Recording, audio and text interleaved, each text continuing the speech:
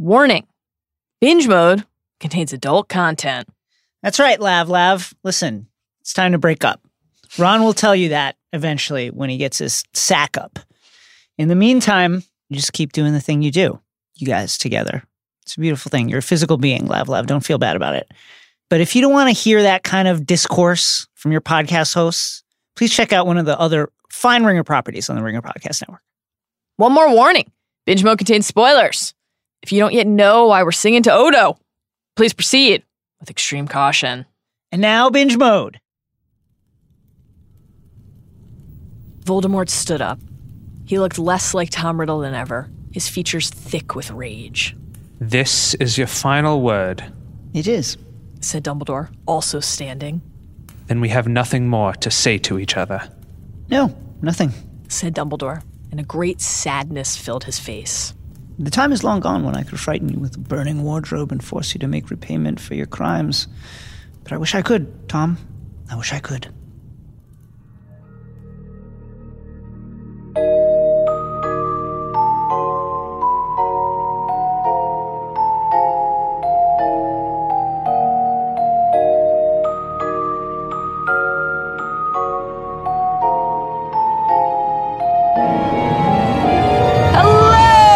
Yeah! And welcome to Binge Mode Harry Potter. Oh, yeah. I'm Mallory Rubin, executive editor of TheRinger.com. It's a great website. Fabulous. Joining me today, now that he's finished telling me that I'm setting too much store by the prophecy. It's Ringer senior creative and your headmaster, yes. Jason Concepcion. Mal, you are still too young to understand how unusual you are, or how unusual Binge Mode Harry Potter is, where we're exploring every facet of the Harry Potter universe. Whether you're more of a cup or a locket type, please subscribe to this podcast on Apple Podcasts, Stitcher, Spotify, or just wherever you get your podcasts. Please also rate and review us. 5 points, 5 stars for Binge Mode. Please also be sure to check out our fantastic Beast Crimes of Grindelwald final trailer breakdown, which you can find on the Ringer's YouTube channel and all the Ringer great website and Binge social platforms. And speaking of, mash that follow button on Twitter and Instagram at binge_mode, a.k.a. the underscore, and join our Facebook group, which is only for Binge Mode fans and which is an excellent place to list all of Ravenclaw's possible relics. Yesterday on Binge Mode Harry Potter, we explored how moves and countermoves shape chapters 16 through 19 of Harry Potter and the Half-Blood Prince. And on today's episode, we're diving into chapters 20 through 23. Requisite spoiler warning for today's binge as always. While those chapters are today's primary focus, we will be going deep on details from all 7 books and 8 films in the wider Potter canon. Oh, it's wide. Taking the entire series into account from the moment Voldemort asks us for a job. So grab your venom, say some words, and sip some wine, because it's time to head into Slughorn's head.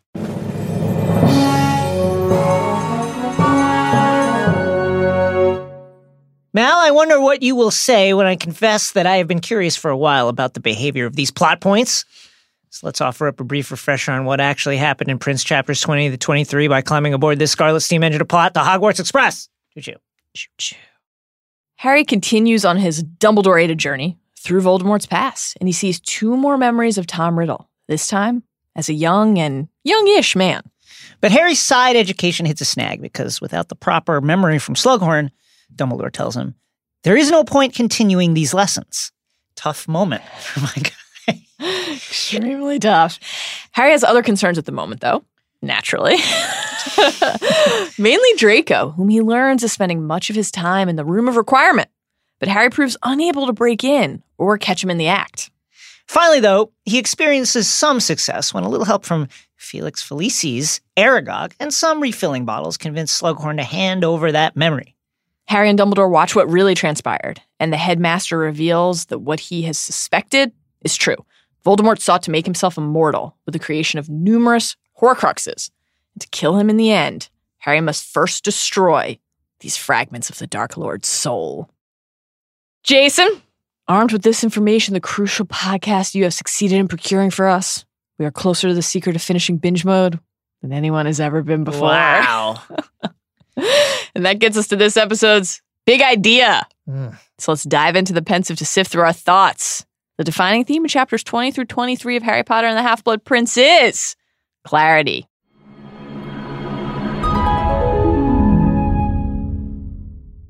Chapter 20, Lord Voldemort's Request. Harry and Ron are out of the hospital, and at least one good thing has come from their time in Madame Pomfrey's ward. Hermione is now speaking to Ron again. Her casual and oftentimes cruel dismissal of him in recent weeks wasn't uninformed malice. It was the product of her pain as she watched him pursue a romance with Lav-Lav, absent any consideration of her feelings. Indeed, though she doesn't know it, directly in response to Ron learning more about her past feelings for Vic the Dick Crumb. But seeing Ron barely escape death pushed all of that away. Remember earlier in the book when Mrs. Weasley lamented how quickly Bill and Fleur had rushed into their engagement. Quote, "It's all this uncertainty with you-know-who coming back. People think they might be dead tomorrow." Hermione already knew how she felt about Ron. She'd invited him to Slughorn's party and was ready to start making moves. She's not just responding to the forces of war, and neither, we should note, are Fleur and Bill, but war still clarifies, puts you on the clock. After a truly terrifying reminder of what she could lose, she doesn't want to waste any more time. Speaking of romance, though, Yes. as Hermione tells Harry that Dean and Ginny have been arguing, Harry's like, "What's this?" Say again? Excuse me? Also, I love the way that Rowling writes it. The beast in Harry's chest stirs and began to scent the air at the mention Sniffing, of hopefully. Our pals pass a small girl in the 7th floor corridor who drops the brass scale she's carrying. Another Goyle Crab Polyjuice lookout clue, and as Harry's pressing Hermione for details about their row, arousing both himself and Hermione's suspicions about why he is so interested, Luna appears, shoves a Gertie root, a toadstool, and what appears to be cat litter in Ron's hands, and gives Harry a scroll for his next meeting with Dumbledore. Every moment with Luna is a precious This is gift. fantastic. As Harry arrives for his lesson, someone else is leaving Dumbledore's office. Trelawney, and she is pissed. Yeah, imagine having to take a meeting with Trelawney. Talking about being, quote, thrown unceremoniously from his chambers. "Very well," she says to Dumbledore. "If you will not banish the usurping nag, so be it." Very not appropriate, I'm sorry. Not kind. No. Perhaps I shall find a school where my talents are better appreciated. Of course, Dumbledore can't let Trelawney go Right, anywhere. she's too valuable. Which is why he worked so hard to keep Umbridge from banishing her last school year, even after she'd been sacked. The truth of the prophecy is buried deep in the recesses of her mind and must be closely guarded, kept away from Voldemort and his minions. Though, of course, Trelawney doesn't know this. Crucially, has no knowledge of this. She is not conscious of having made the prophecy, nor of what danger she'd be in out in the open world. And Dumbledore seems tired to Harry as he sits and asks where things stand between Trelawney and Firenze. Quote, "Divination is turning out to be much more trouble than I could have foreseen," Dumbledore says, never having studied the subject myself. He tells Harry that he can't send Firenze back to the forest, where he's an outcast, nor can he send Sybil into the world. Quote, "She does not know, and I think it would be unwise to enlighten her." Doesn't he always? Yeah. That she made the prophecy about you and Voldemort, you see. But Harry is not there to discuss staffing problems, although it is a measure of their deepening relationship that Dumbledore is willing to discuss these issues with Harry. Dumbledore shifts gears, asking if Harry's managed to complete his homework, which is a very awkward subject to discuss right now. Harry's, of course, been very busy dealing with some truly important things. Ron almost died. He also was concussed on the Quidditch field. He had a broken His skull. skull was cracked. And he's also been woefully distracted by things like apparition and his blinding obsession with Draco. So, there's been stuff going on. In fact, from the book, Harry had almost forgotten about the memory Dumbledore had asked him to extract from Professor Slughorn. When Harry lamely says that he asked Slug for it once and didn't get it, quote, there was a little silence. Dumbledore x-rays him in his own trademark fashion, and he says, "And you feel that you have exerted your very best efforts in this matter, do you? That you have exercised all your considerable ingenuity? That you have left no depth of cunning unplumbed in your quest to retrieve the memory?" It's very, very tough. And Harry's out here like the Schonenkaiser, and Dumbledore just asked him if he did everything he could to turn himself into Aaron Rodgers. Not quite. Very, very tough. I still ride for Deshaun Kaiser. Dumbledore says, "I thought I made it clear to you how very important that memory is. Indeed, I did my best to impress upon you that it is the most crucial memory of all and that we will be wasting our time without it." It's a very tough spot for Harry because on the one hand, the headmaster is not telling Harry exactly why this memory is Right. so essential, nor even what these memory studies are supposed to be about. But he is right to observe that he's been very plain about the importance of this task. Remember last lesson when they butted heads and Harry said in defense of his own intractability, "I don't think what you've got to say is unimportant, sir." He meant it. But his ensuing failure to correctly prioritize the mission that Dumbledore set out for him undoes those words and muddies his commitment. Dumbledore's not angry, but from the book, this cold disappointment was worse than anything and fills Harry with shame. The most uncomfortable silence Harry has ever experienced with Dumbledore falls between them. From the book again, Harry felt strangely diminished, as though he had shrunk a little since he entered the room. It's brutal. At last, Harry breaks the silence, apologizing sincerely for not trying harder. "I should have realized you wouldn't have asked me to do it if it wasn't really important," he says. Dumbledore thanks him for the apology, but also says very plainly, "There's no point in us meeting again if you don't get the memory." They move on to today's lesson with some important framing. To this point, Dumbledore says he's shown Harry, quote, reasonably firm sources of fact for my deductions about what Voldemort was up to until he turned 17. Now, though, quote, things become murkier and stranger. The entire pursuit here is the hunt for something definable, something that they can really know. The keys to beating Voldemort rest in unearthing the secrets that he's worked so hard to obscure. That's proving hard for a reason. Mm-hmm. For ages, he was a ghost subsuming himself in such evil that when he emerged, he was nearly unrecognizable to those who knew the boy he'd been. Real clarity about what happened in those years, and thus what has to be accounted for and undone, will need to be deciphered in piecemeal fashion, stitching clues together until a picture takes shape. The memory that Harry needs to secure from Slughorn is the biggest missing piece. 7 pieces, really. But gleaning anything about what Voldemort got up to after his school days is essential too. But, as Dumbledore says, quote, if it was difficult to find evidence about the boy Riddle, it has been almost impossible to find anyone prepared to reminisce about the man Voldemort. In fact, I doubt whether there's a soul alive, apart from himself, who could give us a full account of his life since he left Hogwarts. Think about that.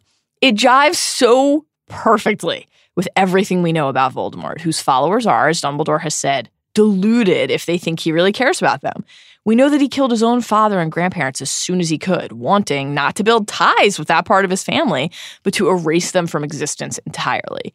We know that he faded away enough that his birth name wasn't widely associated with him, that a wizarding boy growing up in the wizarding world, for example, Ron Weasley, wouldn't immediately recognize the name T.M. Riddle and associate it with the greatest dark wizard of all time after scrubbing slug vomit off of his trophy during detention. Voldemort is a shadow, an idea, a force made all the scarier by the air of mystery around him. That's what Dumbledore is seeking to rob him of, the edge of the unknown. It's a great, great point. To that end, he has 2 final memories to share with Harry. He says, I shall then be glad of your opinion as to whether the conclusions I have drawn from them seem likely. Harry feels not buoyed by this comment, but fresh guilt about his failure to prove worthy of that kind of camaraderie and respect. After all, isn't this what Harry has been seeking all along? Yes. Not just to be informed, but to be part of the process. What do you think? You have faced the Dark Lord more than any person alive. Let me in. Let me help. What do you think about this? Sorry, I've got Quidditch. Right. Well, my friend was poisoned after taking a love potion. And the first of the curious recollections, as Dumbledore calls them, comes from an old house elf named Hokey. But before they dive in, he provides some more background about the end of Tom Riddle's Hogwarts tenure.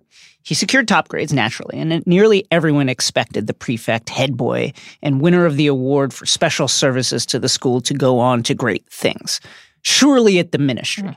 Slug, among others, offered to set up meetings. From the book again. He refused all offers. The next thing the staff knew, Voldemort was working at Borgin and Burke's. And Harry is stunned by this. Like a shop boy? Despite our Ron jokes, there's nothing at all wrong with working in a shop. Of course, it's a noble pursuit. Yes. But it in no way aligns with what we know about Voldemort's priorities or his character. We don't think about Voldemort as working for other people. From the book again, I think you will see, Dumbledore tells Harry, what attractions the place held for him. So he had an agenda, another mysterious goal. But Dumbledore adds, this wasn't Voldemort's first choice of post-grad work. He wanted to stay on at Hogwarts as a teacher. And Harry, again, is stunned by this news.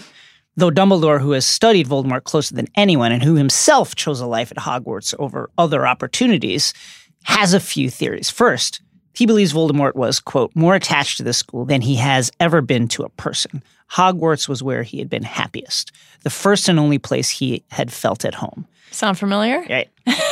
Harry certainly thinks it does, and he squirms uncomfortably hearing this because, wow, this sounds like me. Uh-huh. But that's only partially true. Though Hogwarts is Harry's truest home and the place where he discovered his true self, the first part of Dumbledore's description does not fit. Harry cares more about Hermione and Ron and the Weasleys and Sirius and Lupin than anything else. Voldemort does not have that. He doesn't have friendship or camaraderie. He doesn't have people or bonds he really believes in and needs. Doesn't crave or understand the kind of love that can alter one's life. And we're about to see that in these memories. Boy, are we. Second, Dumbledore says, quote, this line gives me a chill. The castle is a stronghold of ancient magic. Undoubtedly, Voldemort had penetrated many more of its secrets than most of the students who passed through the place. But he may have felt that there were still mysteries to unravel, stores of magic to tap. This is truer than even Dumbledore realizes, truer than anyone but Harry will discover. We already know that in uncovering Voldemort's connection to Slytherin's line, he also uncovered the Chamber of Secrets, and we will soon learn that he discovered the Room of Requirement, though that in his arrogance and hubris and his dismissal of others that he views as beneath him, he mistakenly assumed that no one else had uncovered this particular knowledge. We will talk about that much more at length in Deathly Hallows. And we'll also learn that he managed to convince the Grey Lady, ghost of Helena Ravenclaw, to tell him about the location of her mother's lost diadem, which he'd turn into another Horcrux and return to the school to hide. As we'll come to see, he created Horcruxes out of objects belonging to 3 of the 4 Hogwarts founders, Hufflepuff's cup, Ravenclaw's diadem, Slytherin's locket, and wanted objects belonging to all 4, certainly. He respects very little in life, but the founders and what they built is part of what he does respect. Yes. A testament to his appreciation for what they unlocked in his life. What's more, that phrasing, a stronghold of ancient magic, provides clues not just about Horcruxes themselves, but about where Voldemort will choose to store them. When Harry and Dumbledore get to the cave, Dumbledore will know it's the right place because, quote, it has known magic. Some of the locations will be symbolic. The Gaunt House, for instance, was a hovel, yes, but one that represented Tom Riddle's ties to the Slytherin line. And also his first murder right down the way. Nagini also represented his connection to Slytherin. The cave, a natural landmark, sure, but a place where he came into his own magic and cruelty as a boy. Gringotts and Hogwarts, monuments to wizarding excellence. He seeks not only the objects, but the places that reinforce his sense of self-importance. We will discuss this at length over the ensuing chapters. Third, from the book, again, as a teacher, he would have had great power and influence over young witches and wizards. Inspired, perhaps, by the Slug Club, he saw a fertile recruiting ground, bright young minds he could bend and poison to his will, to his cause, a ready-made army to train up and use. Here again is the idea that Voldemort doesn't actually care about bonds and friendship. He knows what his education meant to him, and as we've discussed, he values it inherently. Hogwarts' mission, or at least the Slytherin-approved parts of it. But think about where in the castle he found himself, in an actual secret chamber, in an unknowable room he thought he alone had discovered, with a teacher he actively worked to manipulate in books and research and solo discovery. Hogwarts is an idea to him, an idea he cherishes, but it's also just another tool. But he didn't get the job. CV not up to snuff. Headmaster Dippet, it appears, wasn't as desperate to fill posts as our own Dumbly is. He told Tom that 18 was too young, but invited him to reapply in a few years, which will matter in mere pages. Dumbledore tells Harry that he felt, quote, deeply uneasy about the encouragement to revisit the conversation and that he had advised Dippet against the appointment. Quote, I did not want Lord Voldemort back at this school, and especially not in a position of power. Dumbledore, as we have discussed and will do so at greater length in Hallows and our Fantastic Beasts discussion, did not trust himself around power, specifically sought out this particular life to avoid getting too close to that which tempted him sorely and had previously led him astray. So it's fascinating, utterly fascinating to hear him frame it like this. Yet another crucial reminder that context and choice matter so fully. At Hogwarts, Dumbledore was able to nurture his best instincts to share his gifts with those he truly did want to help. For Voldemort, it would have been like falling into a bale of catnip, fueling all of his worst tendencies, giving him access to that which he could corrupt. And which job did he want, Harry wonders? Defense against the dark arts, of course. What else could there be? Which, we learn, had been taught for nearly 50 years by Professor Merrythought. Nearly 50 years. Not exactly the same as one new teacher every year. And so young Tom went to Borgin and Burke's. From the book, and all the staff who had admired him and said what a waste it was. A brilliant young wizard like that working in a shop. But he wasn't just a shop boy. Charming, clever, and handsome, he was tasked with persuading people, quote, to part with their treasures. And, quote, he was, by all accounts, unusually gifted at doing this. I'll bet he was, said Harry, unable to contain himself. Well, quite, said Dumbledore with a faint smile. I love that. So they entered the memory of Hokey, who served an old rich witch named Hepzibah Smith, and Hokey herself is super old elf. Yes. Doorbell rings, bringing the visitor. Hepzibah is so eagerly awaiting. She's been putting on makeup and getting all scented up. All can't done wait up. for this person to arrive. And who should it be? Tom Riddle. Longer hair, hollowed out cheeks, plain black suit. But, quote, he looked more handsome than ever. Good friend Tom, looking great. And it's clear to Harry from the way Riddle enters this home and picks his way through like the piles of stuff that he's been here many times. And when he greets Hepzibah, he kisses her hand. I brought you flowers, he said quietly, and she calls him a naughty boy. Clearly delighted by the attentions of this handsome man. We see him run through his routine, playing out his part as the doting attendant there to extend an improved offer from his boss for the set of goblin-made armor. And he plays this part exceedingly well, flattering her ego. It's fascinating to see Voldemort, this figure of pure ego, willing to make himself seem subservient in order to achieve these goals. Hepzibah says, I have something to show you that I've never shown Mr. Burke. Can you keep a secret, Tom? Will you promise you won't tell Mr. Burke I've got it? She says she's not selling, but that Tom would, quote, appreciate it for its history. Not how many galleons you can get for it. And boy, is she right about that. His manipulation works so well in part because it's grounded in truth. The lie is his role as shop liaison. The reality is that he's using this as cover to hunt down treasures, the trophies that he's always loved, which he will use to store slivers of his own ravaged soul. Hepzibah has Hokey bring out 2 leather boxes. The first contains, quote, a small golden cup with 2 finely wrought handles. And as Tom lifts the cup, Harry, quote, thought he saw a red gleam in his dark eyes. Oof. Man, I get chills like every page of this chapter, every line. The lust, the greed, the beast beneath the man is already breaking through. Quote, his greedy expression was curiously mirrored on Hepzibah's face, except that her tiny eyes were fixed upon Voldemort's handsome features. This is such good writing, such good positioning of the characters. We understand fully what each of them wants. The cup features the engraving of a badger. Then this was Helga Hufflepuff's, as you very well know, you clever boy.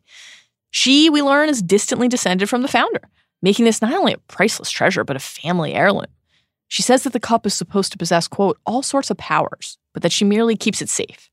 And yet in her lust, in her affection, she has revealed it to the person hell-bent on deceiving her and retrieving it. As she takes it back, Harry observes a shadow crossing Tom Riddle's face. She opens the second box, confirming a suspicion growing at this point in readers' minds by saying that Burke knows she has this one because she bought it from him. It is, of course, Slytherin's locket. His mother's locket. His locket. Quote, Burke bought it apparently from a ragged-looking woman who seemed to have stolen it, but had no idea of its true value.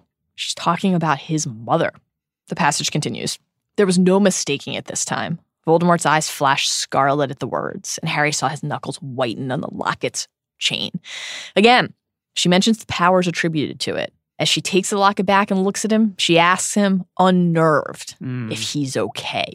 I thought, but a trick of the light, I suppose.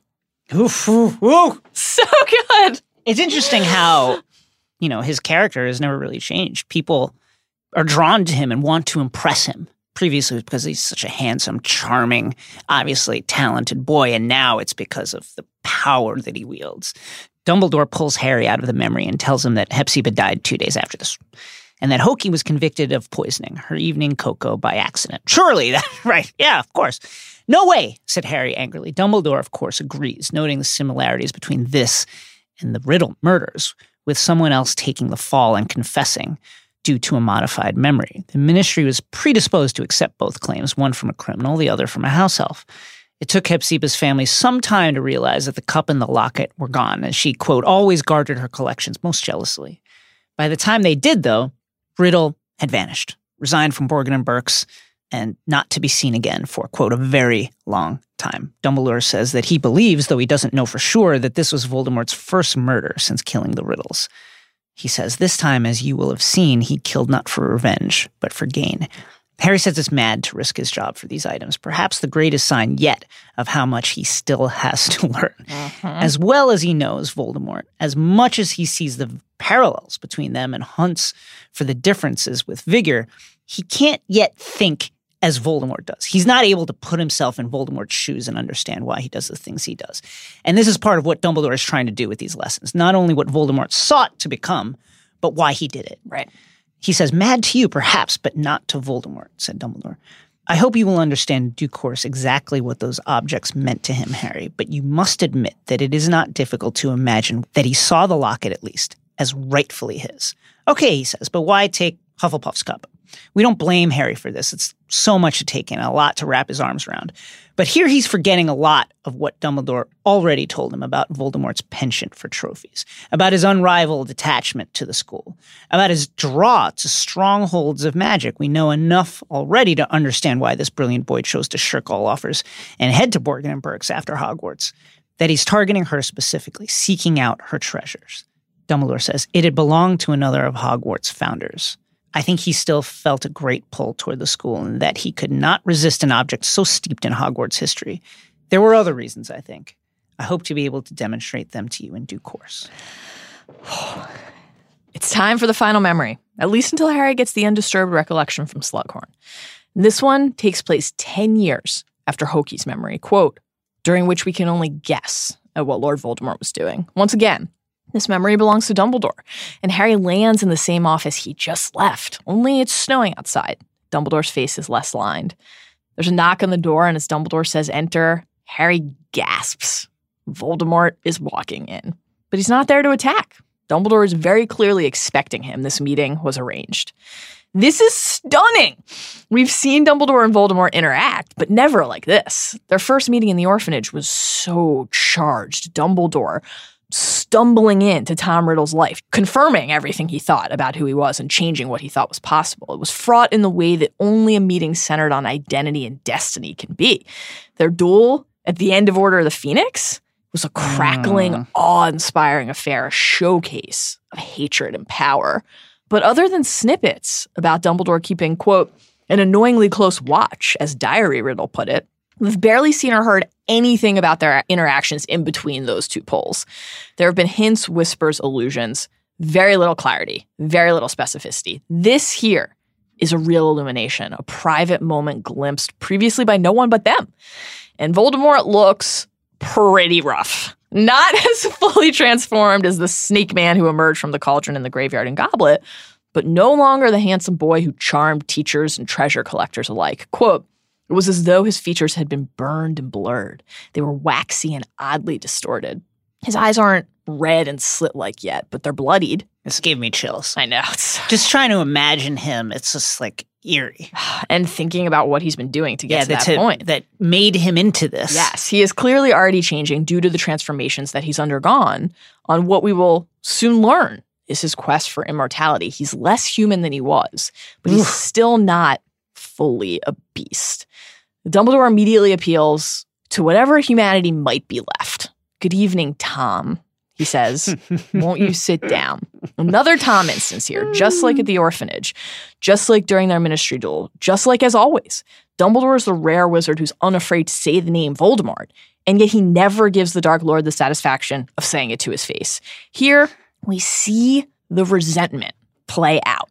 After praising Dumbledore's appointment as headmaster, a worthy choice, he says, albeit an inconvenient one for him, and accepting a goblet of wine after his journey, Voldemort responds to the next utterance of his given name. So, Tom, to what do I owe the pleasure?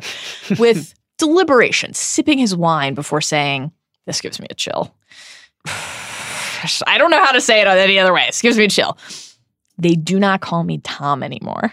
These days I am known as," to which Dumbledore says, "I'm well aware, my guy, but you'll always be Tom to me." Quote, "It is one of the irritating things about old teachers. I am afraid that they never quite forget their charge's youthful beginnings." This is an absolute masterclass from Dumbledore. Yes, the same kind of room working that Voldemort himself often does. His words here, at once playing sincerely on the surface, but jammed with meaning and subtext. Meaning and subtext, by the way, that Dumbledore fully intends for Voldemort to spot. It's a sunning. It's like when your dad says, "I brought you into this world." That's literally what he's saying. This is a declaration that Dumbledore will not cow to this self-made madman, will not heed his honorifics or fuel his sense of self-importance. It is a reminder that Dumbledore knew him when? Knew him before he fashioned himself a new name and a new image and a new mission. And the irony is deliciously rich. As Dumbledore told Harry, he never told others at Hogwarts what he'd seen and heard at the orphanage because he wanted to give young Tom a chance to become something else. Here, now, Dumbledore is reminding him that he's one of the few people alive who has that ability to remember who Tom Riddle was before and to try to stop Voldemort from becoming something else now. Quote, "Harry felt the atmosphere in the room change subtly. Dumbledore's refusal to use Voldemort's chosen name was a refusal to allow Voldemort to dictate the terms of the meeting, and Harry could tell that Voldemort took it as such." Voldemort doesn't push, but rather notes his surprise that Dumbledore is still at school. "I've always wondered why a wizard such as yourself never wished to leave school," he says. Neither Voldemort, Harry, nor the reader yet knows the truth behind this, but we'll learn much more about that in time, about Dumbledore's relationship to power and the heartache in his family that drove him towards his current path. We'll presumably learn even more about this in the remaining Fantastic Beasts movies, too, and we now have to wonder, in light of the Nagini reveal, whether Voldemort maybe did know something about Dumbledore's past. It's worth at least asking. It's worth at least thinking about. Very, very interesting. Dumbledore shares nothing here about Ariana or Grindelwald or the Hallows. He's decades away from succumbing again to the pull he'll feel when he discovers the ring. He says just that there's nothing more important than molding young minds. And that, if he recalls, Tom once saw the attraction to. "I see it still," Voldemort says. He says that he's returned later than expected, but returned nonetheless for what Dippet once told him he was too young, once upon a time, to have. He says, "I have come to you to ask that you permit me to return to this castle to teach. I think you must know that I have seen and done much since I left this place. I could show and tell your students things they can gain from no other wizard." That is true. And this is quite a strategy, not running away from the shadowy work he's doing, but actually embracing it, leaning into it. He can't think for a moment that this will work. Right. Sure enough, Dumbledore says, "Rumors of your doings have reached your old school, Tom. I should be sorry to believe half of them." Here again, we enter the realm of the uncertain, the cloudy, the veiled. But even back at this point in time, Dumbledore knew enough to fear what Tom Riddle would become. Every single line in this memory is perfect. Just the way that she writes them. Voldemort's ready to push back against this. Must have known, given that his whole game was to fashion himself a name wizards, quote, everywhere would one day fear to speak, that word of his experiments and efforts would spread, that the legend, the myth would spread. Though, as we'll see momentarily, he had no idea how far and how quickly it had spread, or how much, in other words, Dumbledore already knew. Quote, greatness inspires envy. Envy engenders spite. Spite spawns lies. This is his most overtly Star Wars line, by the way. You must know this, Dumbledore.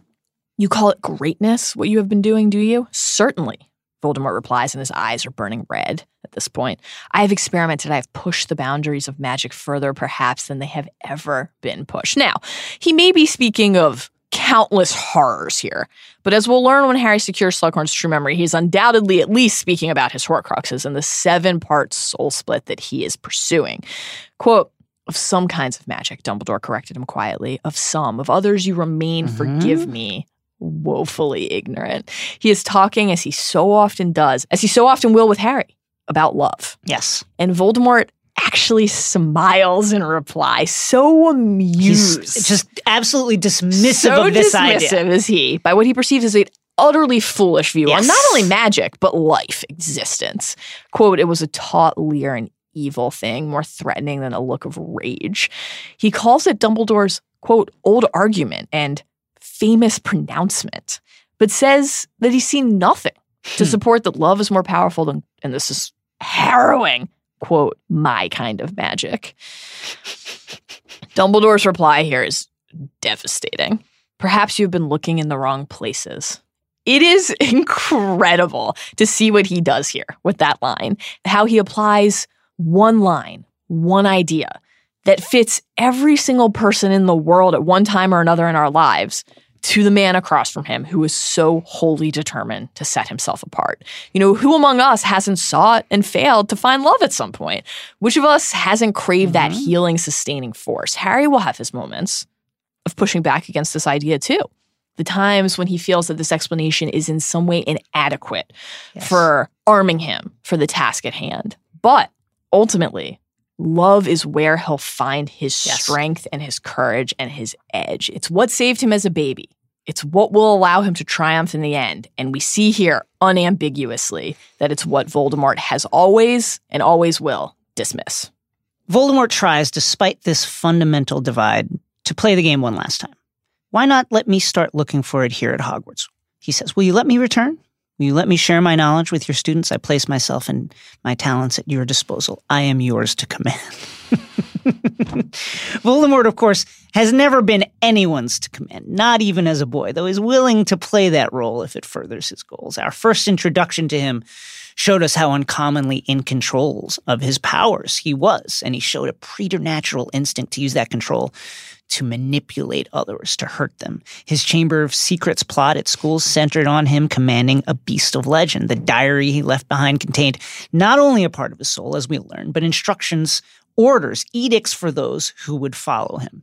We saw in Slughorn's memory how he had already had a band of admiring followers, and Dumbledore mentions those followers here. And what will become of those whom you command? What will happen to those who call themselves, or so rumor has it, the Death Eaters?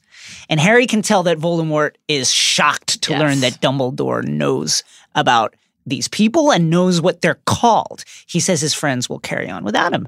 I'm glad to hear that you consider them friends, said Dumbledore. I was under the impression that they are more in the order of servants. Dumbledore, as he said to Harry before, does not believe for a second that Voldemort really thinks these people are his friends. Believes, in fact, that Voldemort is incapable of caring for other people or even desirous of friendship at all, companionship on any level. You are mistaken, Voldemort tells him. Dumbledore, who's clearly been ready for this exact part of this conversation, ready to actually everything Voldemort says today, reveals that he knows exactly which Death Eaters are staying there, and he names them. Knows that they're, in fact, at the Hogshead. From the book, there could be no doubt that Dumbledore's detailed knowledge of those with whom he was traveling was even less welcome to Voldemort. It's such a flex, incredible flex. It's incredible. Dumbledore is clearly as adept at playing these games, at running through these machinations as Voldemort is, but he doesn't want to do this. He doesn't want to conduct himself this way, and so he gets down to brass tacks. Quote, let us speak openly. Why have you come here tonight, surrounded by henchmen, to request a job we both know you do not want? This is so good. Voldemort pushes back. On the contrary, Dumbledore, I want it very much. And we know that in his own way, that is true. As we just explored, he wants access to the castle's magic, to the founder's heirlooms, to a ready-made army there for him to shape. And Dumbledore says pretty much just that. You want to be here, sure, but not to teach. Quote, why not try an open request for once? Well, he can't very well say he wants to make Horcruxes and hide them in the school, and so instead he pouts. If you don't want to give me a job, of course I don't, said Dumbledore, and I don't think for a moment you expected me to. Nevertheless, you came here, you asked, you must have had a purpose. Indeed, as we will realize in Hallows, while he failed to get anything that once belonged to Gryffindor, though we can assume that he wanted the sword, he used this entry into the school to hide Ravenclaw's lost diadem in the Room of Requirement. This is your final word, he says. It is, said Dumbledore, also standing. Then we have nothing more to say to each other. This reply is just devastating. No, nothing, said Dumbledore, and a great sadness filled his face. The time is long gone when I could frighten you with a burning wardrobe and force you to make repayments for your crimes. But I wish I could, Tom. I wish I could. And he means it. He does mean it. He has never wanted to give up on this boy, just like he never wanted to give up on Snape and probably never wanted to give up on Grindelwald. We're looking forward to finding out much more about that. He himself got that second chance. But this is one of the series' foundational parting of the ways, a turning point that we now see clearly, from which there can be no return. A stark, crystallized declaration of intent on both sides. Harry believes that Voldemort's going for his wand, but his hand only twitches. The memory concludes. Back in the present day, Harry asks why he came, asks what it was that Voldemort wanted. Dumbledore says he has ideas, but that he won't share them at this particular moment. But he'll share them when Harry secures Slughorn's memory, when they're ready, that is, to really talk about the Horcruxes. From the book, when you have that last piece of the jigsaw, everything will, I hope, be clear to both of us. He asks, in conclusion, whether Voldemort still wanted the Defense Against the Dark Arts job. As to that, Dumbledore is quite sure. Oh, he definitely wanted the Defense Against the Dark Arts job, said Dumbledore. The aftermath of our little meeting proved that. You see, we have never been able to keep a Defense Against the Dark Arts teacher for longer than a year since I refused the post to Lord Voldemort. Clarity at last for the eternal revolving door at defense, and foreshadowing, of course, for Snape's Book 6 end. Chapter 21, The Unknowable Room. Harry's still searching, but failing to find clarity for how to get Slughorn to cough up the memory, which he now refers to in his internal monologue as the most important thing. Got there at last!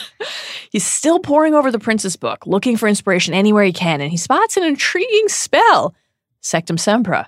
For enemies. I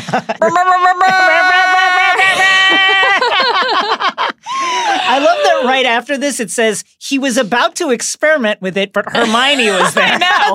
Like, what do you just fucking use this on, like, Neville? Neville's arm falls off. It's like, well, good Lord. It is incredible that this spell and the idea of a crying boy in the bathroom are introduced in the same chapter. Yeah. JK is so good. Harry folds over the corner of this page, marking it for future experimentation. Don't want to lose track of the spell marked for enemies. Hermione tells him that searching the book for help, looking for a potion or some other tip from the prince, as he is a waste of time. Quote, only you can get the memory, Dumbledore says. That must mean you can persuade Slughorn where other people can't. Correct. Just as they're winding down their homework and Harry is winding down his potions book perusal, a crack splits the common room. It's Kreacher and then Dobby. And they're there with their first Malfoy report and plenty of bickering to boot. Mm-hmm. This goes over about as poorly as anticipated with Hermione, who did not know that Harry had set the elves this task and who is rightly horrified to hear the following. Night and day, croaked Kreacher when explaining how they've been tailing Malfoy. Dobby has not slept for a week, Harry Potter, said Dobby proudly, swaying where he stood. Harry clarifies that they're allowed to sleep, then asks for the dirt. Thanks, Harry. Kreacher starts by talking about Draco's wonderful bone structure. Oh, those purebloods, those genes, which upsets Dobby, who long suffered abuse at the Malfoy's hands. Harry halts Kreacher's gush fest so that Dobby can give a more efficient report. Draco's not breaking any rules, but he is keen to avoid detection, Dobby says. From the book, he's been making regular visits to the 7th floor with a variety of the other students who keep watch for him while he enters the room of requirement, said Harry, smacking himself hard on the forehead with advanced potion making. He pieces together that this is why Malfoy keeps disappearing off the Marauders map. He's never spotted the room of requirement on the map before, he realizes. Ron posits that the Marauders didn't know about the room and thus couldn't map it. Hermione suspects it's part of the room's magic. She says, if you need it to be unplottable, it will be. And this is thrilling news for Harry, not only because it's clarity at last regarding where Draco's been going for his secret work, but because it gives Harry hope of discovering more. Malfoy got into the DA's headquarters last year, so Harry believes he'll be able to get in time to bust Draco. Hermione believes otherwise. Malfoy, she reminds him, knew exactly what they were using the room for because of that shameful snitch, scarred for life, Marietta Edgecombe. And so he was able to make a specific enough request to get the room to deliver up what he needed. She continues, but you don't know what the room becomes when Malfoy goes in there, so you don't know what to ask it to transform into. Hermione is a marvel here, once again, showing that her brilliance comes from far more than memorizing textbooks and studying hard. She understands magical theory, magical principles, magical philosophies, and synergizes them in a truly creative way. She's elite. Harry is overjoyed and eager to discuss this breakthrough with Ron and Hermione, who notes that the details about lots of other students seems quite odd. Wouldn't Malfoy want to keep all of this quiet? And then Harry recalls Malfoy telling Crabbe that this whole thing wasn't his business. Quote, so what's he telling all these? You can literally see the light bulbs popping into existence above Harry's head in this section. He trails off as the truth dawns on him at last. Polyjuice. Quote, God, I've been so stupid, he said quietly. It's obvious, isn't it? There was a great vat of it down in the dungeon. He could have nicked some any time during that lesson. There aren't numerous students, Harry's realizing. It's just Crabbe and Goyle, a.k.a. the small girls they keep seeing. The ones Harry saw before the Quidditch match, the girl with the toad spawn, the girl whose scales Hermione repaired. Malfoy couldn't risk his two best mates being seen in the same spot time and time again. That would be a tell. The dropped scales and the toad spawn, Harry realizes, weren't accidents, but rather warnings to tell Malfoy the coast was not clear. Stay in the room. Ron can't believe that they've agreed to behave that way, but thinking about it here, when exactly have Crabbe and Goyle been anything but followers, right? Now, we'll see to dire effect what happens when Crabbe decides to branch out a little bit in Deathly Hallows. Harry says that they'd fall right in line if Malfoy showed them his dark mark. And here, he loses his friends again. They were so briefly on the same page. The dark mark we don't know exists, Hermione says. We'll see, said Harry confidently. Yes, we will. Now, Hermione is wrong about this. Look, it was bound to happen eventually, about something. But she's right about something else. Harry can't afford to get distracted. He's supposed to be prioritizing Slughorn's memory. Harry's so hyped he cannot sleep. What's in there? He wonders. From the book, a meeting place, a hideout, a storeroom, a workshop. Bing, bing, bing, bing, bing, bing. From the book again, Harry's mind worked feverishly in his dreams when he finally fell asleep were broken and disturbed by images of Malfoy, who turned into Slughorn, who turned into Snape. The Slughorn guilt now creeping in. The next day, Harry's committed to trying to get into the room and is pissed at Hermione for being so dismissive of this, thinking she could be quite helpful. After a distressing breakfast full of arguments and news that Mundungus has been sent to Azkaban for impersonating an Infurious, which is insane, in order to rob a house. I mean, listen, he's an innovator.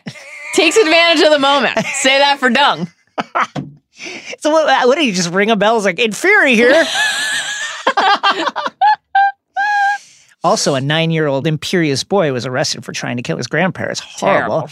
Harry heads solo to the 7th floor corridor opposite the tapestry of Barnabas the Barmy teaching trolls to do ballet.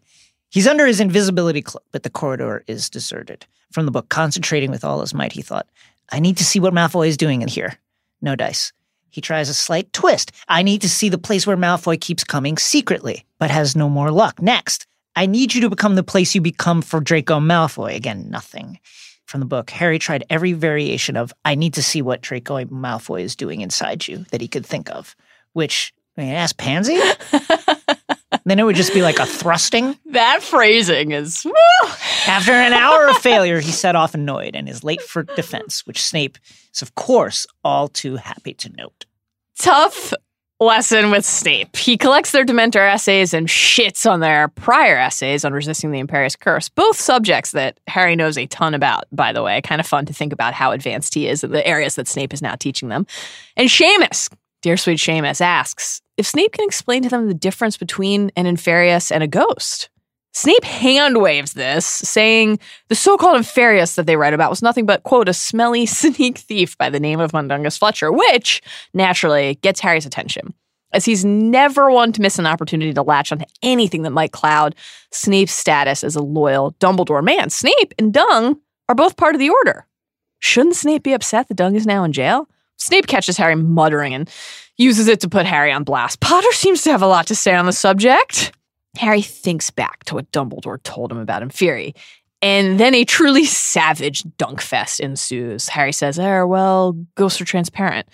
Oh, very good, interrupted Snape, his lips curling. Yes, it is easy to see that nearly 6 years of magical education have not been wasted on you, Potter. Ghosts are transparent. Tough stuff here. Harry adds that inferior dead bodies and thus solid, and Snape says a 5-year-old would know as much, and then Ron comes to Harry's defense, earning some dunks of his own. When we come face to face with one down a dark alley, we're going to have a shufty to see if it's solid, aren't we? We're not going to be asking, excuse me, are you the imprint of a departed soul? To which Snape says, I would expect nothing more sophisticated from you, Ronald Weasley. The boy's so solid he cannot apparate. Tough. Half an inch across the room. Horrible. This self-esteem shredding exchange finds Harry and Ron in the boys' bathroom, where Ron's debating whether it's even worth him taking the test. As Harry's giving him a pep talk, guess who appears? It's Moaning Myrtle. Oh, it's you two. Now remember, Myrtle is hot for Harry, which is troubling in numerous ways. She's usually overjoyed to see him. Her reacting this way is notable. Who was she expecting to see? Ron asks. Nobody. He said he'd come back and see me. She notes how much they had in common. When you say you had lots in common, said Ron, sounding rather amused now, do you mean he lives in a nest bed too? I love it. Let me just note here that Ron Weasley, who in this stretch of chapters has trouble spelling his name. It's the Quill's fault. I don't care. He did not notice. Not noticing it is very tough. Not noticing that every single word of your essay is misspelled is very tough, including the title and your name. The title of your name is extremely tough. You'd think you'd notice that. Anyway, I just like that Ron Weasley, who had trouble recognizing that his name was spelled hilariously wrong, knows the specific name of a plumbing pipe used in a toilet. I mean, you got to think that Arthur spends a lot of time talking about various Muggle plumbing inventions, types of pipes. She says the boy in question is sensitive, just like her. People bully him too, and he feels lonely and hasn't got anybody to talk to. And he's not afraid to show his feelings and cry. That catches Harry's attention. Was the crying boy young, he wonders. And before Harry can get any more intel, Ron blows it. I promised I wouldn't tell anyone, and I'll take his secret to the... Not the grave, surely, said Ron with a snort. The sewers, maybe. Fucking insensitive, dude. Unbelievable, this guy. If you look back at all of Ron's interactions with ghosts, they are very tough. Very fraught. We will soon learn that the boy in question is Draco Malfoy, driven to despair by his failure to date to fix the cabinet and the crushing weight of trying to fulfill the task that Voldemort has set him. Draco knows that his life is on the line, but more than that, he knows that his family's lives are too. In setting Draco the task to punish Lucius in the first place, Voldemort also, by definition, opened a portal for secondhand redemption. The fate of the family is on Draco's shoulders, and so far, he's failing, unsure of how to advance or of whom he can even ask for help. We know he didn't confide in Snape. We know he wasn't telling Crabbe and Goyle more than where to stand. We know that he didn't want his own mother following him to Borgin and Burke's. He is alone, and it's breaking him, leading him to seek comfort not in other living beings, but in an imprint. In the dead. When Hermione, Ron, and others who are turning 17 in time for the test set off for Hogsmeade, Harry intends to try the Room of Requirement again, though Hermione implores him to focus on Slughorn instead. So he tells her he's been trying, and he has, lagging behind in potions, but failing to get Slug, who's now evading him, going to Slug's office, though failing to get him to open the door. Once Ron and Hermione set off, Harry consults the map, spies Goyle alone. He has to be standing guard over the room. The room must be open. Harry rushes over and spies Goyle, a.k.a. the girl with the scales, and he whispers into his/her ear, pretending, invisible as he is, that he's a ghost. Goyle shrieks, drops the scales, and flees. Harry laughs, knowing Malfoy is now inside, frozen in fear. From the book, it gave Harry a most agreeable feeling of power. How Voldemortian of him, right? But no new combo of demand works, and in frustration, he kicks out, hurting his toe, leading the cloak to slip off as he hops in pain. At which point, Tonks calls out to him. What you doing here? She's supposed to be guarding Hogsmeade, right? She's there, she says, to see Dumbledore. And Harry, channeling his inner Fleur, has the following thought. Quote, Harry thought she looked terrible. Thinner than usual, her mouse-colored hair lank. Oh, she's Tonks. Looks so haggard and tired. I wonder why, Bill. Do you wonder why? You know? She says Dumbledore's not there. He's gone away again. Cave hunting, we will realize soon. Harry asks Tonks if she knows where Dumbledore goes, which is loathsome. She's there for news, she says, clearly anxious that someone, we will realize, Lupin in time, might be hurt. And she asks Harry if he's gotten any letters from anyone in the Order. And when he starts to say that he hasn't gotten any letters from anyone in the Order since Sirius died, her eyes fill with tears. I'm sorry, he muttered awkwardly. I mean, I miss him as well. What? Said Tonks blankly, as though she had not heard him. Well, I'll see you around, Harry. For now, at least. Harry still awaits clarity on the source of Tonks's ills, but it's sweet to see him try to engage her, try to support her. And considering that earlier in the book he couldn't even speak of Sirius to anyone but Dumbledore, it's a real sign of how he's continuing to grow and mature. Never shedding his grief, of course, but learning slowly to process it, to carry it.